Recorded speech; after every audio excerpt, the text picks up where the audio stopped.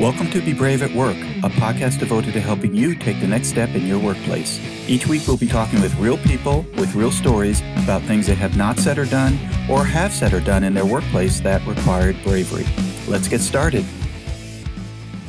Hi everyone, this is Ed Everts, and I'm the founder and president of Excellius Leadership Development.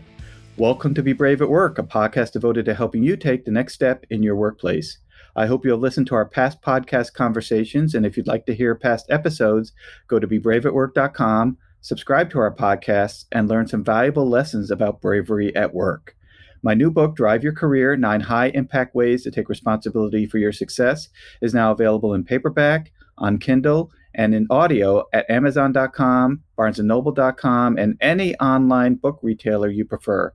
Check out Drive Your Career today.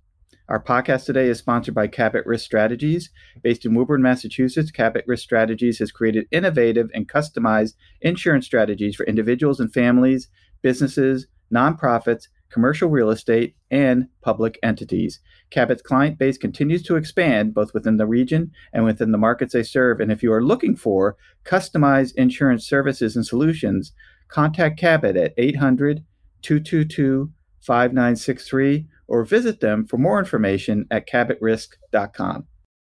I'm really excited today to welcome our guest, Aaron Bowdy. Aaron is an accomplished and seasoned people strategist with a comprehensive background in project management, social marketing, business strategy and operations, leadership and organizational development, as well as effective strategies for emotional and social intelligence in a work environment. And for those who have been fans of our podcast, you know that we have talked about the impact that emotional and social intelligence can have on being brave at work. Sometimes it helps and sometimes it does not help. So I hope we'll talk a little bit about that. Aaron's experience is in developing organizational strategies, company-wide communication strategies, planning, media relations, leadership and team development, and behavior change. That is quite the list. Welcome, Aaron. Thanks for having me, Ed. We are thrilled that you're here. And I think our listeners would love to hear a little bit more about your background and what has brought you to do what you do today as you interact in the marketplace.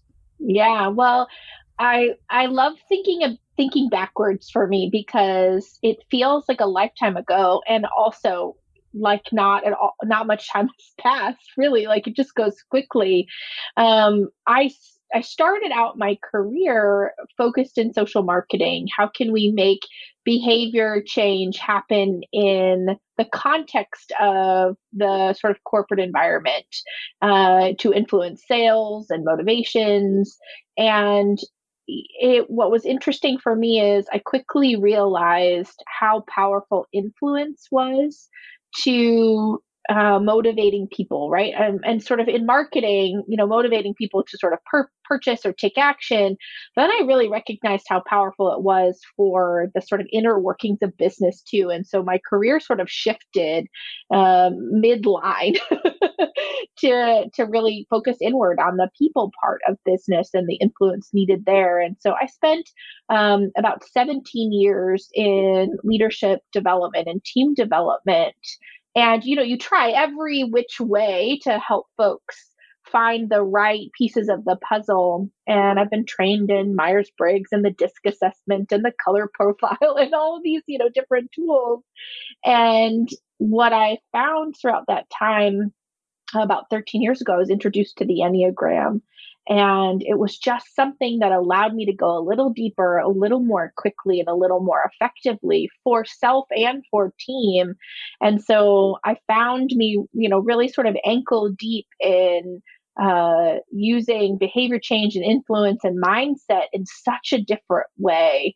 And it was this sort of beautiful birthing of all of these tools in one place as a way to create and facilitate change. So that's kind of how I ended in that part of my career. And then, to bring the personal alongside of it, I got married and had kids.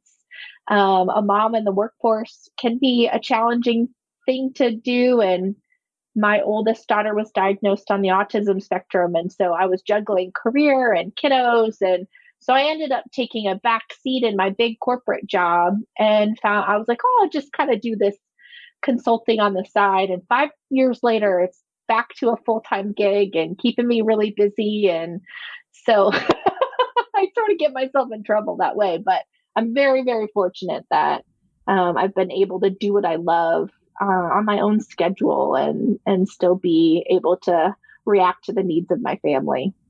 Well, it sounds like a fantastic background, and you touched on a couple of things that are of great interest to our listeners, which is what I call personality preference tools like MBTI and DISC, and the Enneagram, which I hope we'll talk a little bit about today, as these are tools that people can use to help build self-awareness so you understand how you interact, but also how others perceive you in the workplace. As I love to say, low self-awareness is a person you do not want to work for because they don't know how people interact with them and experience them in the workplace. And they tend to be the proverbial bull in the china shop. Somebody with high self-awareness knows what they're good at, knows what they're not good at, and builds strategies and tools in order to navigate through that. And I am imagining that that's been your experience using those tools as well. Yes, you've nailed it, and that's what I think I love about them so much is how effective they can be when they're used well, right? And how much they can expose maybe when they aren't. So it can be a really powerful tool in the hands of good. In the hands of good interpreters and good users, anything is possible. So for our listeners, it's important to explore, one of those tools. And perhaps you work in an organization where those tools are utilized and you can self-express interest in being a client to do that work. And Erin, I really would love to talk a little bit about a topic we have not talked about on this podcast to date. And this is after 2 years of being in the marketplace, which is the Enneagram.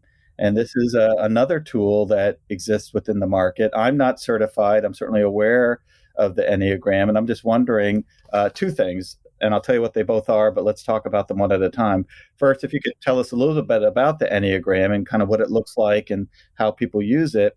And then I'll come back and ask you to tell us a little bit about the relationship that might exist between Enneagram and bravery or courage or saying what needs to be said or doing what needs to be done in the workplace. But before we get there, can you talk to us a little bit about what the Enneagram is, what it looks like, and how it can be best utilized? Yeah, it's a great question, and one that has really motivated me. I started getting my PhD about 4 years ago, and my dissertation and research focuses on creating some more empirical evidence around the Enneagram because I've seen its effectiveness in the context of for self and team, but yet it lacks all of that juicy literature that we get out of tools like, MBTI and predictive index and all these great, very, very digestible tools in the corporate context. And so I wanted to be a small, teeny drop in the pool to sort of pull it together because what the Enneagram did for me in leadership development in business was it helped me to not only identify the core characteristics or behaviors that we might see in an individual at work, right? And behavior is learned. Behavior is evolved. It's birthed out of coping. It's birthed out of environment and culture and expectation. And so behavior doesn't tell us much about the individual other than how adaptable they are. So you get a lot of people who will say, well, I'm different at work versus I'm different at home, or I've changed in this job versus this job. And really it teaches us nothing other than what I'm capable of outputting under expectation. And so as leaders, as influencers, as mentors, it's really hard to know how to support that individual if they lack their own awareness, right? If they're super aware and they can bring their needs forward, yeah, we can meet people where they are. But I don't know about you. It's very hard to find people who are that clear about who they are and what they need in a work setting, let alone anywhere else. Yeah, well, I will tell you, based on my 14 years as a leadership coach, most of my clients have moderate to low self-awareness. So they have either not spent time on it because they've been so focused on what they do, whether they're an attorney or a pharmaceutical engineer or a manufacturing executive. They're so focused on what they do, they don't spend enough time on how they're doing it. And part of how is self-awareness. And these tools are out there to help us expand our awareness of it and most people just don't find the time, don't have the interest, don't exist in a culture that supports, that type of focus. Totally, totally. And yes, to all of that, Ed. And the thing that the Enneagram did for me was start to plug in the puzzle pieces between what I do and why I'm motivated to do that in the first place. And if I can look at why I do what I do, I can meaning make my behaviors and my actions, what I'm striving for, what security looks like, how I cope. I can do a lot more to pivot how I communicate, how I lay expectations, how I meet people where they are as a way to drive more effective results, right? And so, what I learned very quickly about myself was I was a go getter, I was very action oriented, I moved very, very quickly. But I was also missing the motivation of why I did those things. And I did all of those things because I sit as a type 7 in the Enneagram, which means nothing to people unless you get into it, right? But I sit as a type 7 in the Enneagram. And what I recognized in learning myself, this sort of deep level of awareness I got, was why did I move toward things? And I recognized it was a motivation to escape. I struggled to cope with fear. I didn't know how to deal with anxiety. I didn't know how to deal with fear, which also means that wasn't really practiced at rumbling with things like self-doubt or feedback or perceived criticism. And so I just moved really quickly to the next thing. And the identification through the Enneagram allowed me the opportunity to first be able to name both of these things. Oh, yeah, okay, I can see both sides of these things. My greatest strength becomes my Achilles heel. And now I know what to do about it. I know how to language it, and I know how to then communicate to a supervisor or a direct report or a peer. Hey, I have a tendency to move pretty quickly. Sometimes I do that when I want to sort of escape the yucky things. Hey, can you hold me accountable? This is what accountability looks like for me, right?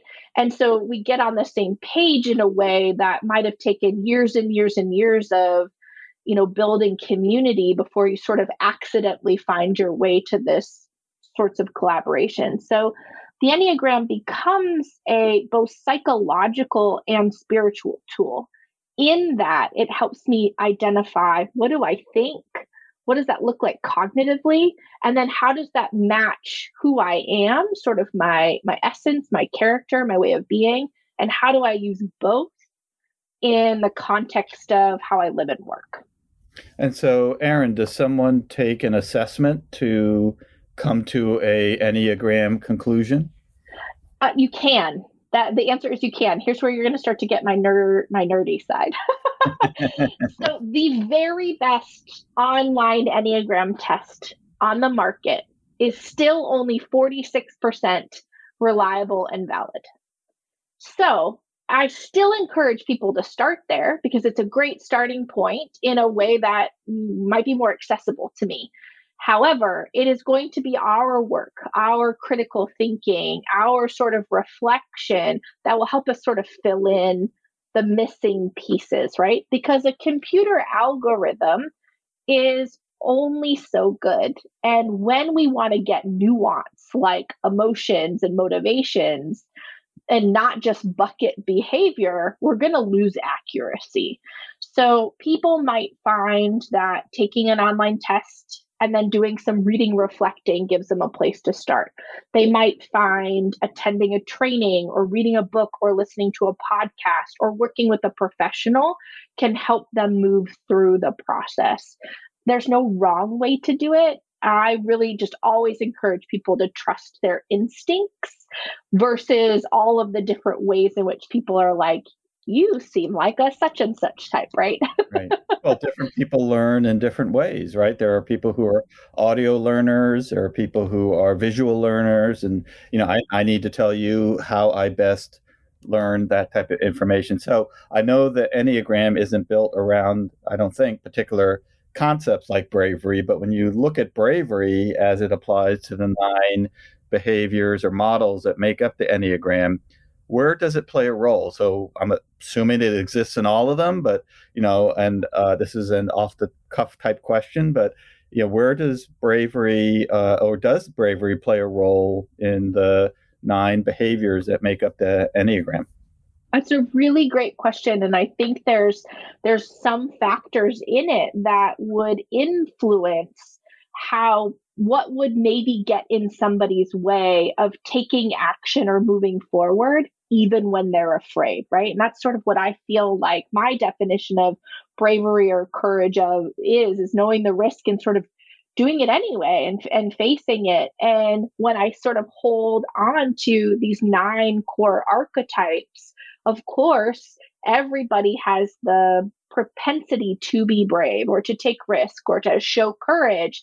But what gets in the way or what might be blocking that decision? And there are definite types within the Enneagram who have a further hurdle to cross to maybe get closer to those decisions, where there are other types that sit maybe closer to the starting line and it might not be as much effort, right? So we bucket the 9 types into 3 energetic movements.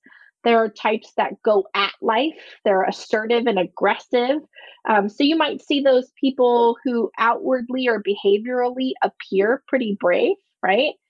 You've got compliant types, the ones who sort of sit in the middle of the mix and assess expectation. And so we might miss their bravery, but it's still there because they're the ones that are probably holding people accountable, checking in to make sure deadlines are getting met, following the rules, right? They're really concerned with the here and now and the expectation in the moment. And then you've got the types that are more passive that tend to need to process, pull back, think, reflect, maybe do some more inward work, which again, behaviorally, we might miss their bravery because it might be speaking up in a meeting that they don't normally speak up in because it's something that really means a lot to them.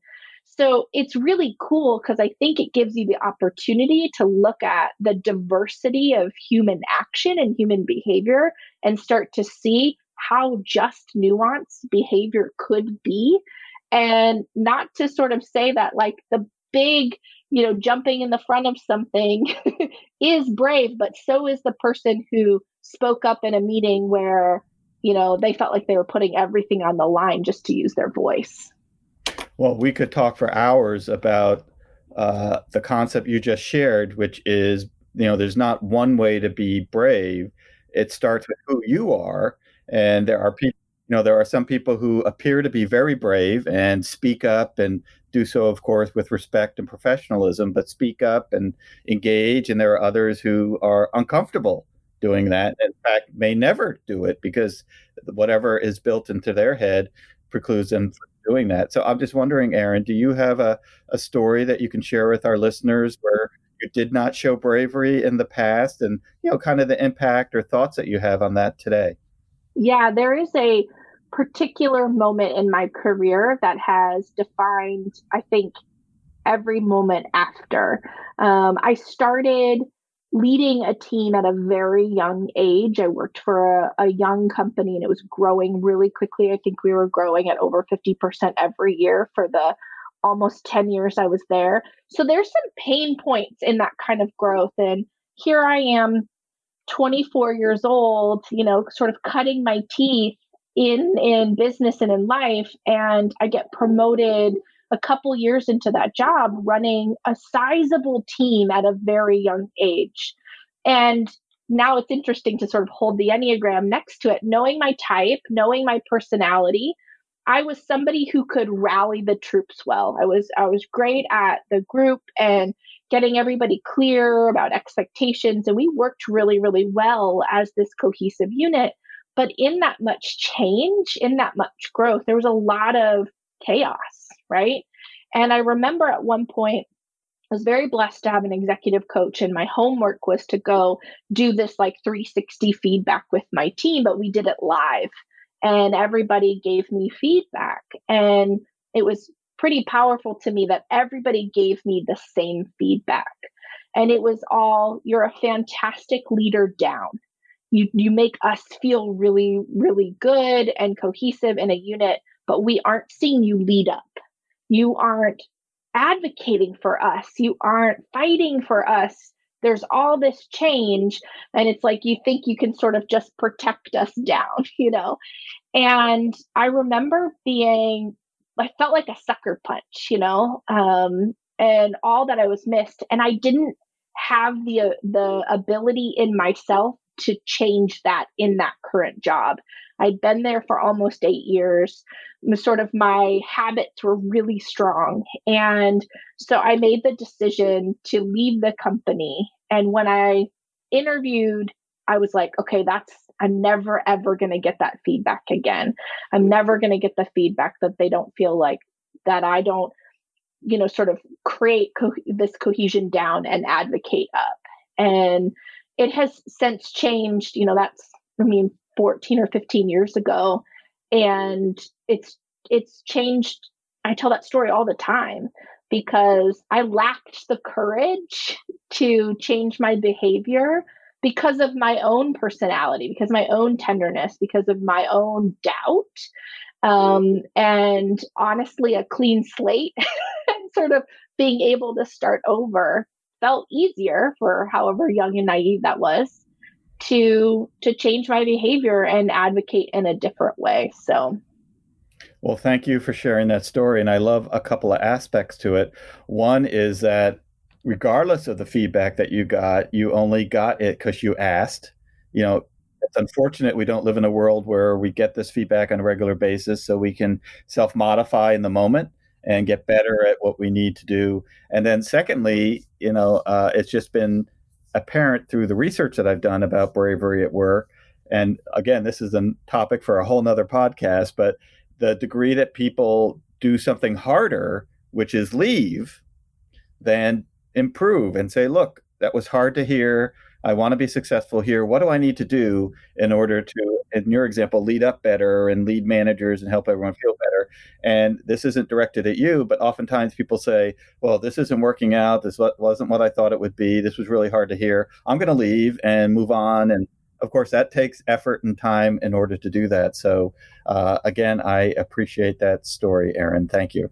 No, it's been some of the most profound learning that I've had, right? And what a beautiful way to summarize that. Yeah, sometimes we take the hardest path to reconciliation, because from the seat that I was in, I didn't feel like I could, right? I absolutely could. This version of me sees that, but this young version of me didn't feel like I could ever influence change here.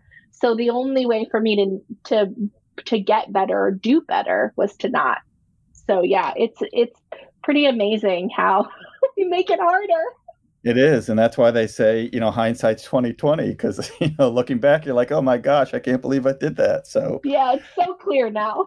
It is so clear. Erin, it has been great chatting with you today. If our listeners would be interested in speaking with you, what's a great way that they can contact you? Yeah, they can check me out at livingtheenneagram.com. That's my website. Lots of great information about how I intersect the Enneagram in how we work and how we lead and how we guide. I also have a ton of free resources about the Enneagram on Instagram at Living the Enneagram, or my YouTube channel, Living the Enneagram. So if you're new to the Enneagram and you're just looking to poke around and a place to start, both Instagram and YouTube are a great place to find some good quality information about the Enneagram. I've been working with the tool and trained for 13 years. So I'll give you all the good, deep, sciencey stuff on top of the fun, playful things too. Well, you mentioned earlier that you were a number 7. What is that?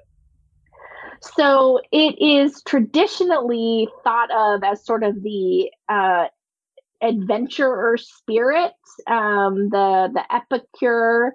I never really related to that sort of generalization of the type. I'm a pretty big introvert. I'm pretty shy, actually. And it wasn't until I got deeper into the Enneagram that I realized there's actually 27 types, not just nine. So there are three kinds of sevens, which we're just like cracking open the shell right now. And so I was able to find me in there eventually and really see how nuanced my behavior had become. So well, fantastic. And to our listeners, if anybody is interested in hearing more about the Enneagram, and I'm sure, Erin, you do a lot more than just the Enneagram, but specific to this, reach out to Erin. I'm sure she would be happy to engage you in a conversation and explore participating in the Enneagram process to build your self-awareness. So, Erin, once again, thank you so much for joining us. Thanks, Ed. And to our listeners, thank you for joining us today, and we hope you join us on our next podcast conversation as we further explore being brave at work. We also remind you to subscribe to our podcast at bebraveatwork.com and or download and listen to our podcast on multiple online platforms. We are everywhere.